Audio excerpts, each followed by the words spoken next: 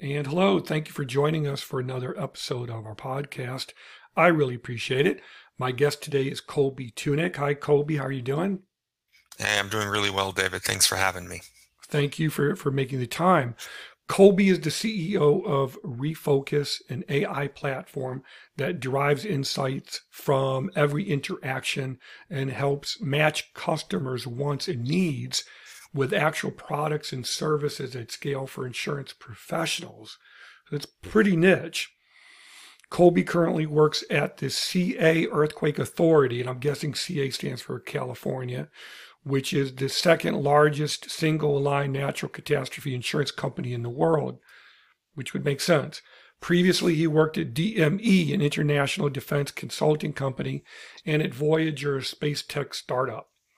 Colby currently resides in San Diego, California, where he holds a BA with distinction from San Diego State University in International Security and Conflict Resolution. So, did I read all that correctly? You did, David. Yep, it's definitely a fun background. It sounds crazier when someone else says it. Yeah, it's a lot, but it's impressive. I want to start with your background. So you have the bachelor's with distinction from San Diego State in International Security and Conflict Resolution. How did that academic, well, first of all, why that academic focus? And then how did that academic focus lend itself to machine learning and AI and, your current business? Absolutely. And I think it's always fun to start at the beginning and take that walk down memory lane. We ultimately, to understand Refocus AI and what it is that we do, you have to understand two things. You have to understand software and you have to understand machine learning. While at San Diego State University, I started working on a couple of conceptual machine learning projects around regulating hate speech online. And the mechanism to do that was machine learning Wow. and working with nonprofits on that. So that's how I began to have both a academic and professional interest in machine learning. But that doesn't necessarily solve the second piece, which I mentioned, which was that software piece. So after traveling around the world, working with different governments on primarily at the time it was electronic customs or e-customs, the idea that you can help move products and services through borders more efficiently through the use of software. I was fortunate right out of college to get a job working for an international defense consultancy, DME, doing research and grant writing, and eventually at the end some project management. And while I was there, I had an opportunity at the same time to go work for Voyager Space Technologies, which was unfortunately, it's no longer around, a startup based out of an incubator at the University of California, San Diego. And the mission of that company was to use software to shorten the satellite design process from 10 years to a year. And it takes, so just to kind of give you an idea of the time scale there, by the time a satellite is actually launched, most of the technology on it is obsolete. So yeah, it's kind of an interesting quandary. So that's why we were shortening that. And I was able to get that job because I was doing international consulting and working with Mm. governmental agencies. And a lot of satellites are owned and operated and built by government. So that's actually was my entry there. But that gave me the background in software that ultimately was later paired with my AI interest and experience. And that was the genesis of Refocus AI. So, okay, so where's Refocus AI right now? Is it in startup phase or is it beyond that with employees and accelerating? Yeah, so we're actually in our growth phase right now. We've gotten our first couple of contracts. The platform is built and working, and it works extremely well. We're very proud of the fact that we are able to do something that no one thought was possible, and that's generate an additional 10% of new revenue, bottom line revenue for the companies that use our technology, because we're identifying opportunities that they had all along, but they didn't realize were there. And you may ask, well, isn't it the job of someone in sales to know the opportunities that are in front of them? And that's an absolutely fair statement. But when you have hundreds, if not thousands, of customers, how can you ever know on a specific week or week by week basis, month by month basis, what every single one of those customers' wants or needs are. Right. Do you, when you talk about AI and insurance professionals, whether they're service providers or staffers at a larger insurance company, is there pushback or resistance when it comes to using Refocus or even similar platforms? I think the biggest question that we face is almost kind of introspective when we're doing when we have our conversations and sales calls with our customers. Oftentimes they'll look back at us and they'll say, "Is our data ready for this?" Which is interesting because every company is different. Every company has a different data set. Every company stores and accesses that data in their CRM or other kind of specific customer software uniquely. Mm. So it's always interesting when you're on a call with, $1 billion a year revenue company, and they look at us and they say, "Is, new company, is our data good for this?" And oftentimes it is, but that's often the biggest hurdle. Is traditionally data has been thought of as purely a record keeping effort, and it was never thought of until the last 5, maybe 7 years as a way to generate revenue faster, to be able to scale faster, to be able to reach new customer segments in more ways than has been previously able. So that's often the biggest pushback. And then, of course, there's always the question of, does it work? Because if it does work, why are we only figuring it out now? And that's because technology is finally at a point where we can access the data fast enough, and we can scalably build and maintain machine learning models to provide these insights in real time. Yeah, because it's from just a digital marketing perspective, working with business owners, I've always said, if you don't know your numbers, how can I help?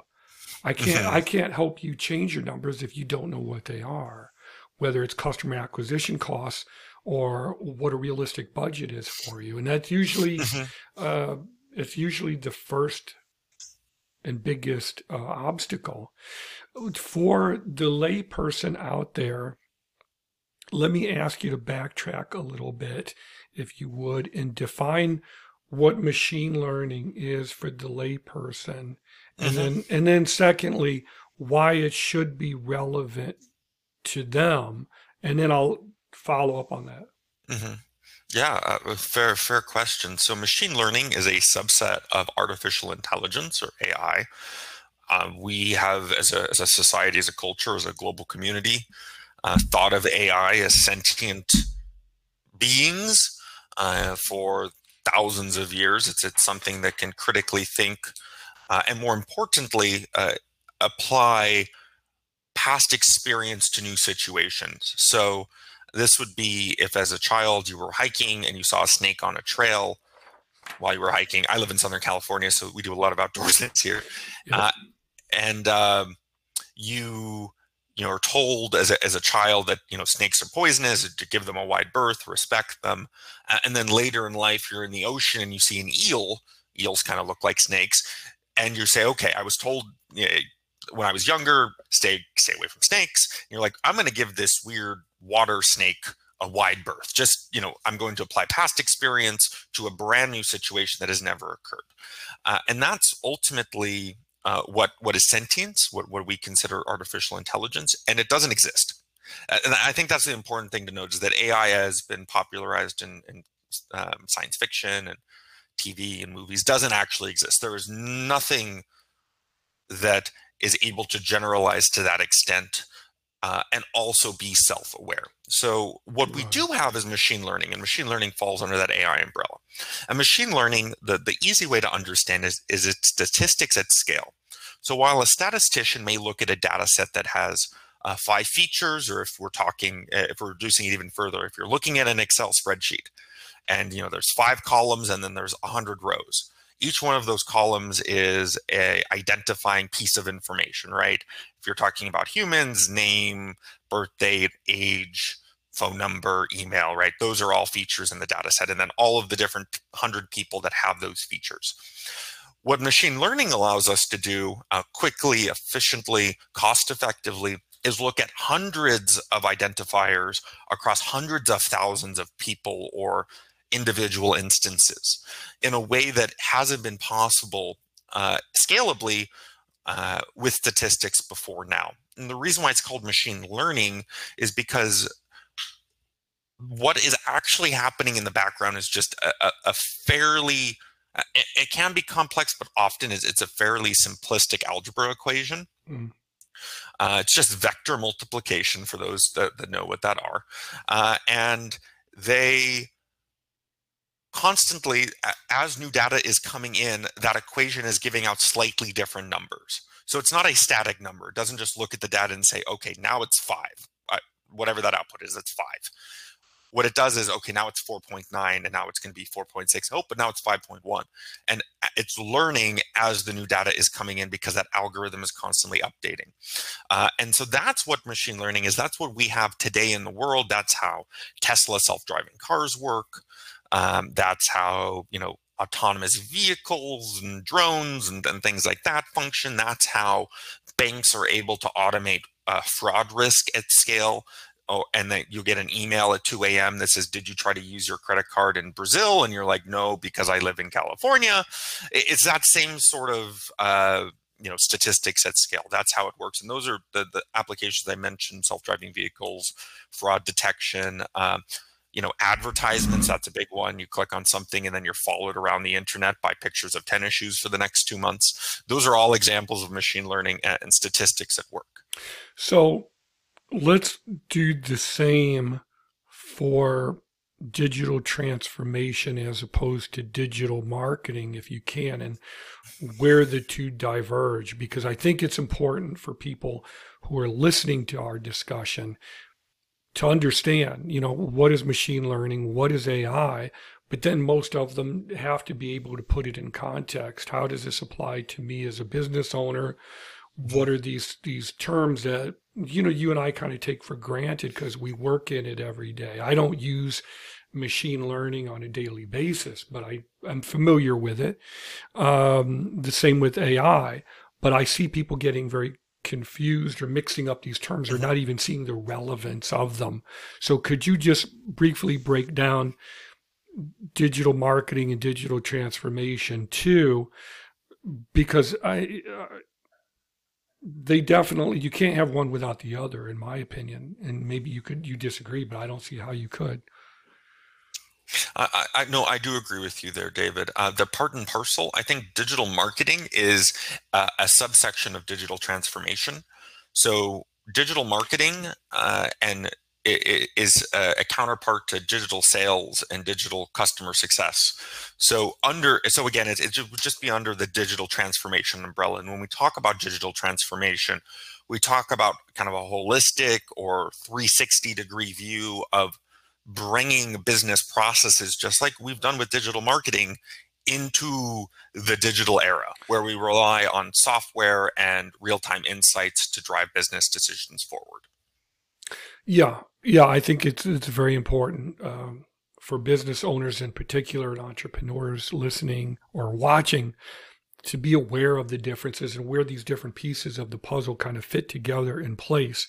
So let me ask you, should all businesses, and I know that's a broad term, should all businesses have a digital transformation plan that looks at the entire customer journey? And we can break that down as far as the whole term of funnel, because when people talk about a funnel, usually they don't understand what that means.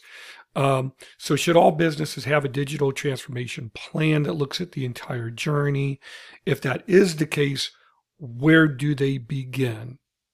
And from my perspective, most businesses don't even have basic websites with SEO.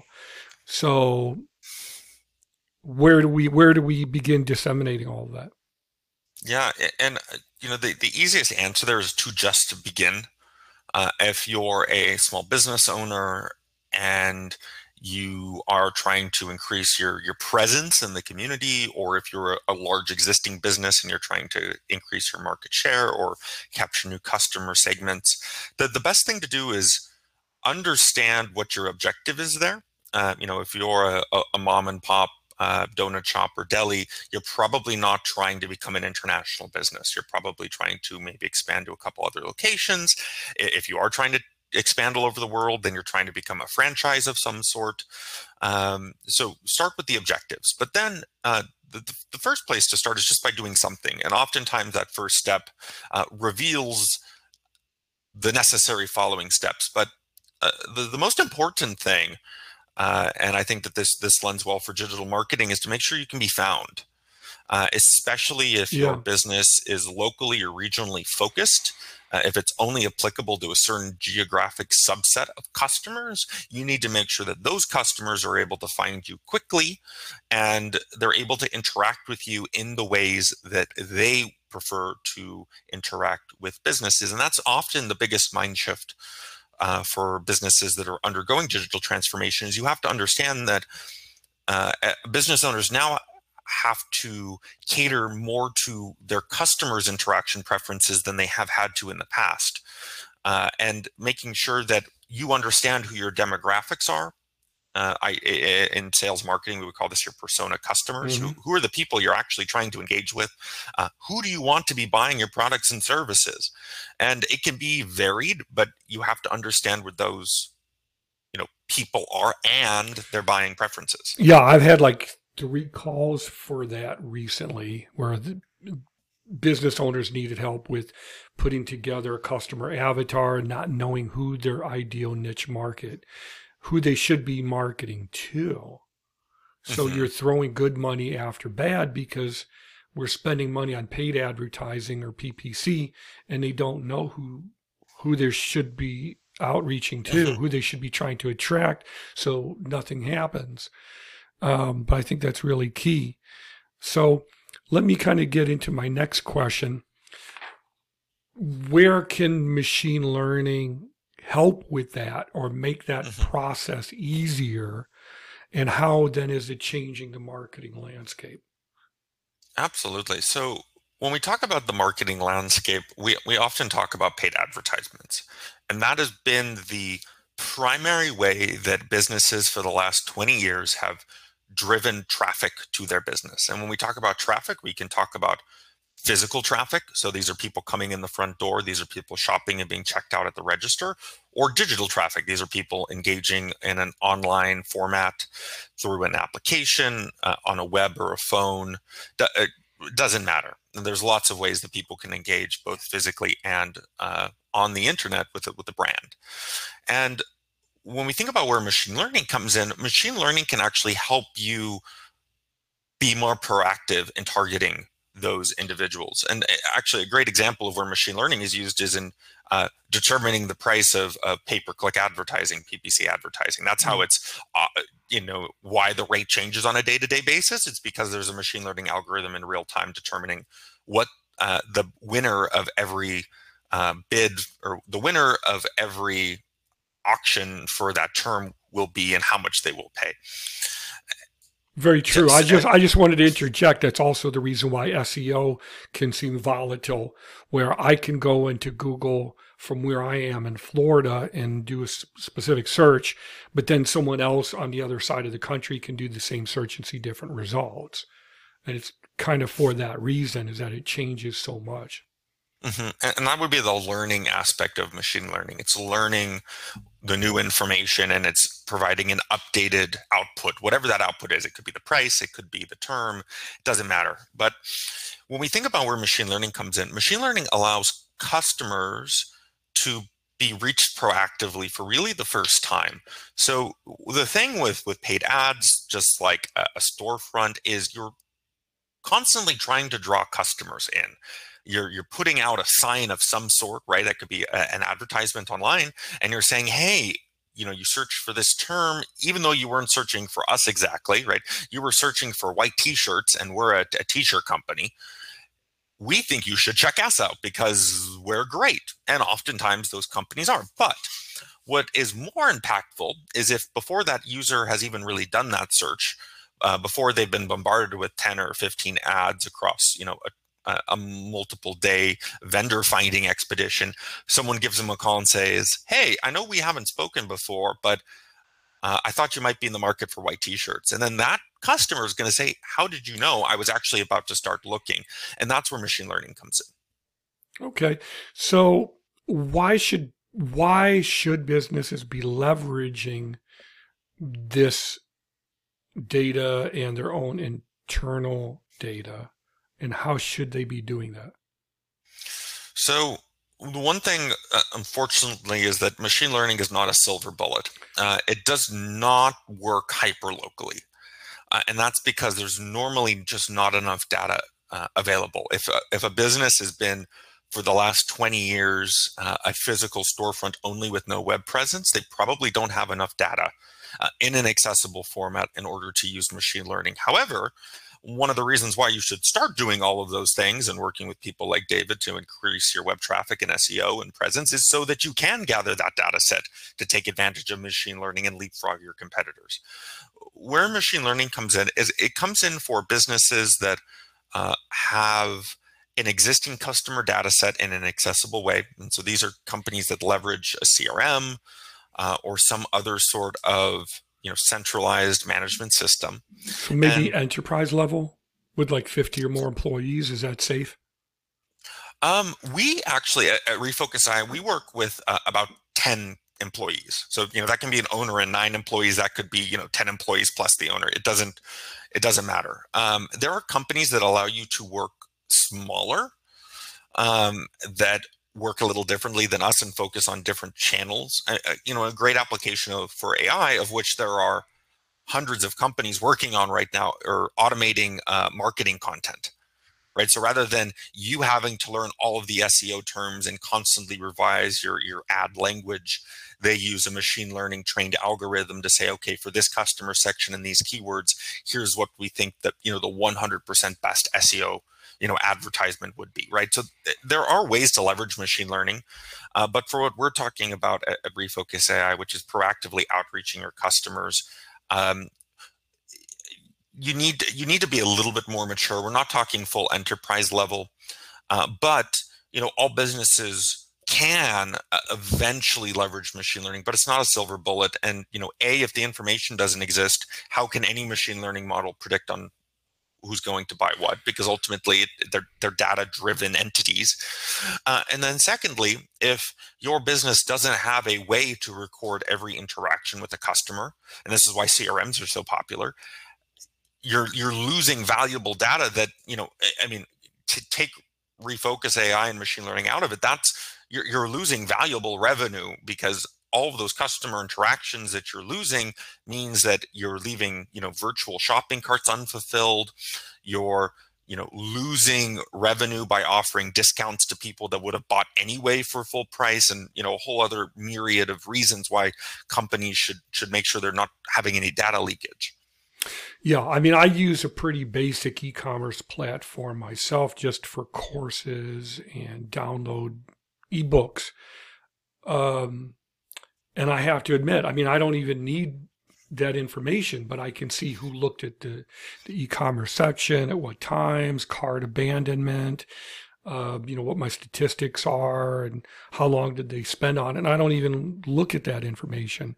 So yeah, if you're a business ready to scale, I can't imagine a business such as a barber shop or a hair salon, or God knows, a grocery provider or restaurant, where you could place orders for anything online, even a therapist who could take payment online. Imagine the data that they could get that would be directly relevant to them if they understand, the processes, I think. Let me ask you to kind of switch gears a little bit. What careers do you see in machine learning right now? If someone is a developer, a programmer, or they're interested, what is the career outlook like right now? What types of future opportunities, what types of flexibilities are there? Yeah. So when we think about machine learning, it's a burgeoning field, and it's a great time to be someone in that field. But to be a machine learning engineer, you need to have two backgrounds, and this is why people in it right now make so much money because they're few and far between. One, you need to have a strong mathematics background. That's why I don't do Um, it. you need to be a data scientist, right? And data Yeah, scientists are not computer engineers, they're not programmers. But then you also need to be a computer programmer. You also need to be a software engineer. And if you can combine those two, you become a machine learning engineer. A lot of companies are hiring data science teams right now, machine learning engineers specifically. Machine learning as a field is becoming a lot more mature. So prior to 4 years ago, there really wasn't kind of plug and play machine learning solutions. There wasn't a standard way to build and deploy something that uses machine learning. So an example is when we think about a website, right? You can go to WordPress, you can go to Wix, you can go to Squarespace, press a couple buttons, type in some text, bam, you have a website, right? Those are all frameworks that make launching and having a web presence really simple. But those didn't exist in machine learning 5 years ago. very, very, very true. And I mean, I have to say, as someone with a background in web design and digital marketing, I've been in this since the internet began. I've yet to see anybody scale with a free DIY template. I've just never seen it happen, not one time. And I think it's largely because of, as you talked about earlier, they don't really help you get the number one thing you want, which is visibility. Unless you're already an expert in SEO, you're not going to know what to program in, or the platform may not even be amenable to letting you do that. So it's kind of like the right tool for the right job. Um, are there countries that are most receptive to machine learning? And I don't know how they stack up. I mean, is the U.S. number one, or would that be the UK, China? Just out of So, curiosity. so in terms of machine learning is still very much an academic driven field. And so just the way it works is that what we have now in production being used by companies was first introduced around 10 years ago by a researcher or a professor at a research university. And so if you want to figure out where there is most movement, just look at the best programs and sort of machine learning, and that those become hubs. I don't necessarily know if there's one country leading the other. Countries in Asia, so Taiwan, Japan, two that pop to mind. They did. If you want to see machine learning at scale, look at things like pandemic prevention and outbreak prevention. So the reason why Japan and Taiwan had such low mortality rates because of COVID was one, they open sourced a lot of the data that they had, the health data that they had at a countrywide level, and then they had just freelancers, interested parties, help them build out applications and programs. Some using machine learning to prevent and also help mitigate outbreaks where they occurred. So yeah, it's more a matter of where is the talent in the academic space, and then those academic spaces really become the genesis of a lot of the machine learning um, that we're seeing today. On a small side note, David, I will say for Refocus AI, we probably spend 10 to 20 hours a month optimizing our website text, and it really SEO and it's not a one and done thing. It takes forever, always. Oh, absolutely. On a side note, I wrote a blog post on my own website at dms.blue, and I wasn't even going to talk about this because I didn't know what you were going to touch on. But I wrote a blog post called Change My SEO, and this is what happened. And the whole story is basically a competitor of mine back when I lived in Denver and I was extremely active. And 100% true. He called me out of the blue one day because even though he was a competitor, we were on friendly terms. I'd see him at different places and very, very friendly, outgoing guy. And he called me up one day and he said, "You beautiful expletive. How did you get to number one in Google locally?" And I said, "What are you talking about?" I don't look at it every day. I can't handle the stress of that. What are you talking about? So I looked, and sure enough, there I was. I couldn't believe it. I was on the first page of Google like 3 different times. And so I told him, I said, well, what I did first of all was I had 3 different sites targeting local clientele. And I also was very specific, focusing on people with WordPress for business interests, but I was blogging about it on a daily basis. And I was tying together the local events with the challenges of the local business owner, and then updating that content on the actual website itself, on the front page of the site, and then connecting that to the blog on a daily basis. And after about 2 weeks of doing that, you could see visibly the traction starting to take place. And the minute I stopped doing it, everything just went right on down again. But for that short period of time, which was a few months that I could maintain it, you really see a difference. And I think that's also something that we don't talk about enough when it comes to digital transformation, is that the changes that we put in place have to be sustainable. Absolutely. Right. I mean, if you're going to build a business around blogging every day, we blog at Refocus AI, and normally it's just industry related. The article this week was whether or not businesses should accept cryptocurrency as payment, and what are the pros and cons there, because that's kind of an interest for a lot of our subscribers. You know, if you build your business around that sort of regularly posted interval and you can't maintain it, then, you know, before you start, you really should take a hard look at what you can maintain. And if you are planning on maintaining a daily blog post, then, you know, what are the things you're not going to be able to do to support that? And we see a lot of people start, you know, massive digital transformation projects, and we're talking sometimes in the tens of millions of dollars internally, right? I mean, they're centralizing all of their databases, they're re-architecting their infrastructure to get more data visibility and collect more information on their customers. And then 6 months later, you know, that key executive leaves, and then that $10 million investment was lost. Yeah, it happens all the time. And I think that's why what you're saying is so very, very important for a website or for digital marketing. What I always recommend for the business is and I know this is going to sound crazy to some people, but if at all possible, if you can have enough content before you launch for like 6 months, have a weekly blog post for the next 6 months. And if you can't do that, then just do it for, you know, 2 months, you know, but have at least something so that the what's the term, the flywheel, you know, back in the olden times, you know, they would have these gigantic machines, and in order to get the wheel turning to power the machine, it would take so much power just to get it going.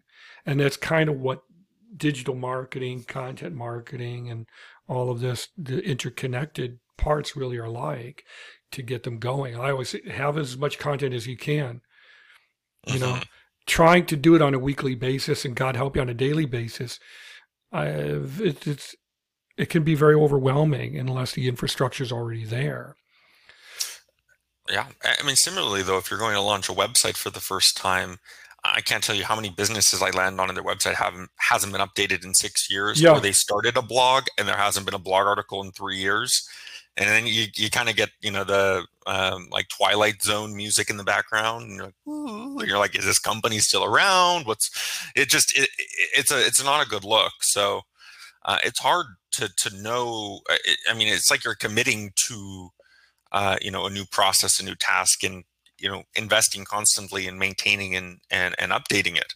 You are. It's a new way of, you know, it's a new way of doing things that a lot of people in the previous generation weren't acclimated to. I'm sympathetic. I mean, they didn't ask for the internet, and they probably didn't necessarily want it, but now it's here, and you have to kind of scale accordingly.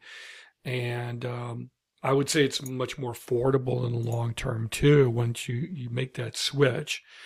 Let me just ask you 1 or 2 more brief questions here.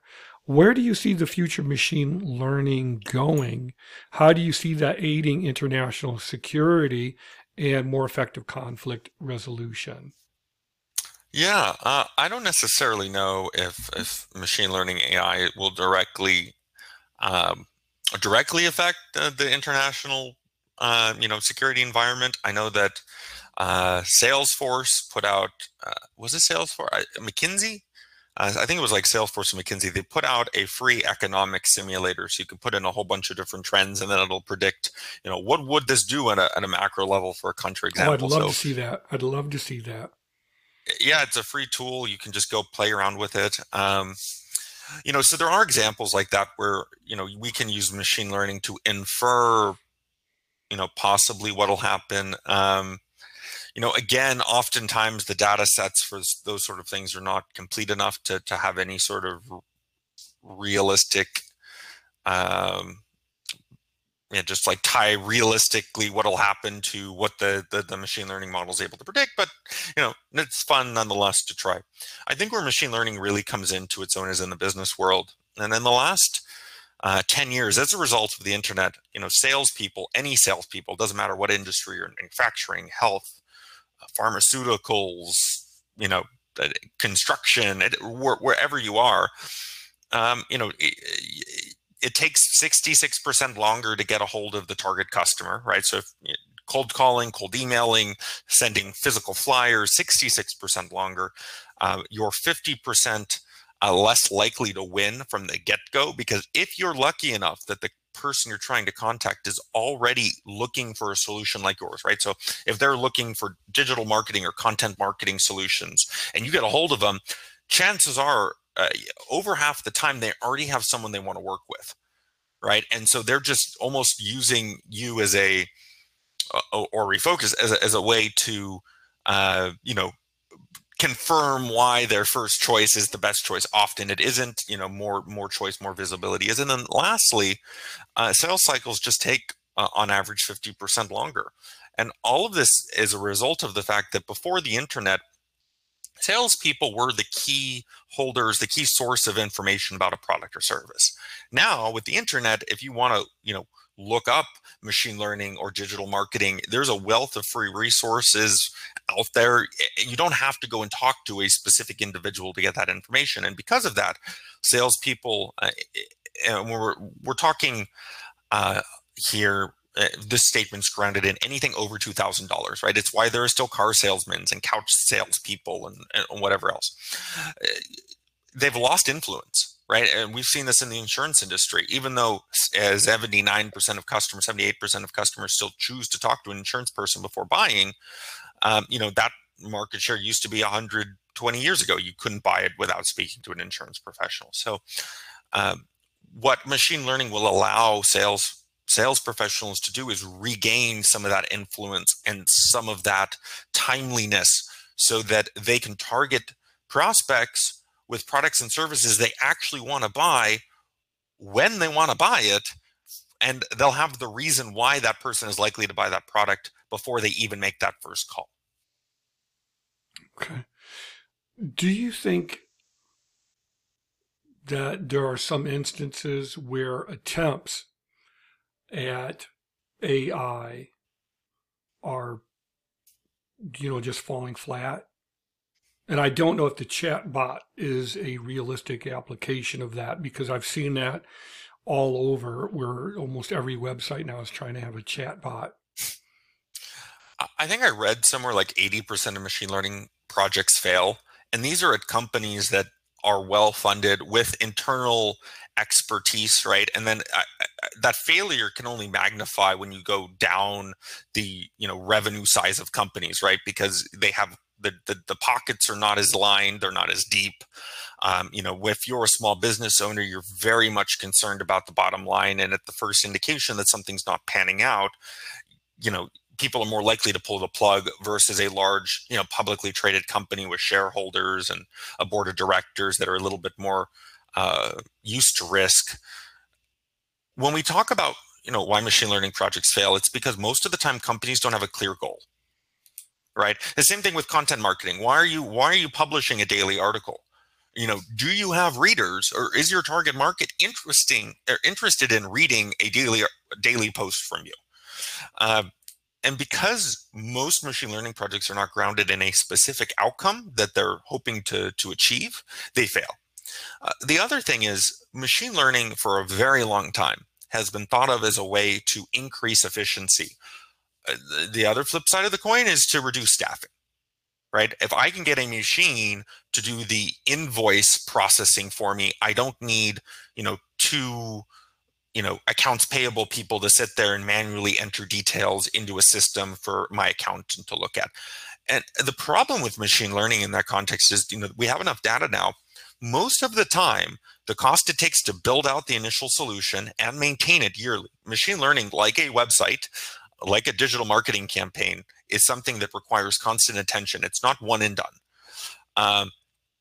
They end up costing about the same, if not more in some situations, than what it cost for the original humans to do the job. And I think that's one of the reasons why businesses have become a little disillusioned with machine learning. They'll become disillusioned with chatbots soon, I'm sure. It's because the time it took and the money it takes to maintain it is comparable, right? You used to pay two people $50,000 a year to build out, to answer the phones, to work the emails. Now you're paying a developer $120,000 a year to maintain a chatbot. But you see what I'm saying? I do. I used to have, when I was like extremely active and I was getting, a phone call like every 20 minutes, I had so many people calling or emailing me who weren't a good fit. I tried to put together like my own interactive quiz where you type in your name and it would pick from this, why are you contacting me, and so on. And what I found was that people would just whip right through it so that they could send me the spam message or ask me for a price on something that's not defined, So I found that it really wasn't doing anything. It was, And because you have to have, you have to know upfront that you have a budget. One thing that we found in the insurance space is that a lot of small business owners, we're talking, maybe they're a sole ownership, sole employee, maybe they have 2 or 3 people helping them. Oftentimes they don't have a formal budget process, right? So the money that they make every month that doesn't go to expenditures goes to them, which is fine if you're a small business, right? That's one of the attractive things about being a small business. But you cannot take on a major technological project if you're not okay spending a certain amount of month on building it out, maintaining it, so on and so forth. So the companies that do really well with machine learning understand that it's not about saving money. It's about generating novel value. It's about generating new value. It's about complementing your existing team. And it's also an investment, but it's an investment that in 5 to 10 years, sometimes sooner, sometimes it's 6 months, will not only increase your bottom line, increase your sustainable and scalable growth, but will also leapfrog you over your nearest competitors. And so but it's a different mindset. And that's why we don't see machine learning a lot on the micro scale or small scale business side. Well, Colby, I want to thank you for your time. That's basically all the questions that I had for you, but I really enjoyed listening to you and some of your answers. If people want to learn more about Refocus AI, can you reiterate how they can get in touch? Yeah, absolutely. You can drop me an email at colby@refocusai.com. You can check out our website. We are, for the term Refocus AI, the #1 listed company. If you take out the AI part and you go to Refocus, I think we were 13 this morning. So still working on getting that up. We constantly get beat by it's like some imaging processing software out of Russia. Oh well. So look us up, refocusai.com. Drop me an email. We're always happy to chat and answer any questions that people might have. Colby, thank you so much for your time. Thank you, David. Have a great one. Thank you. You as well.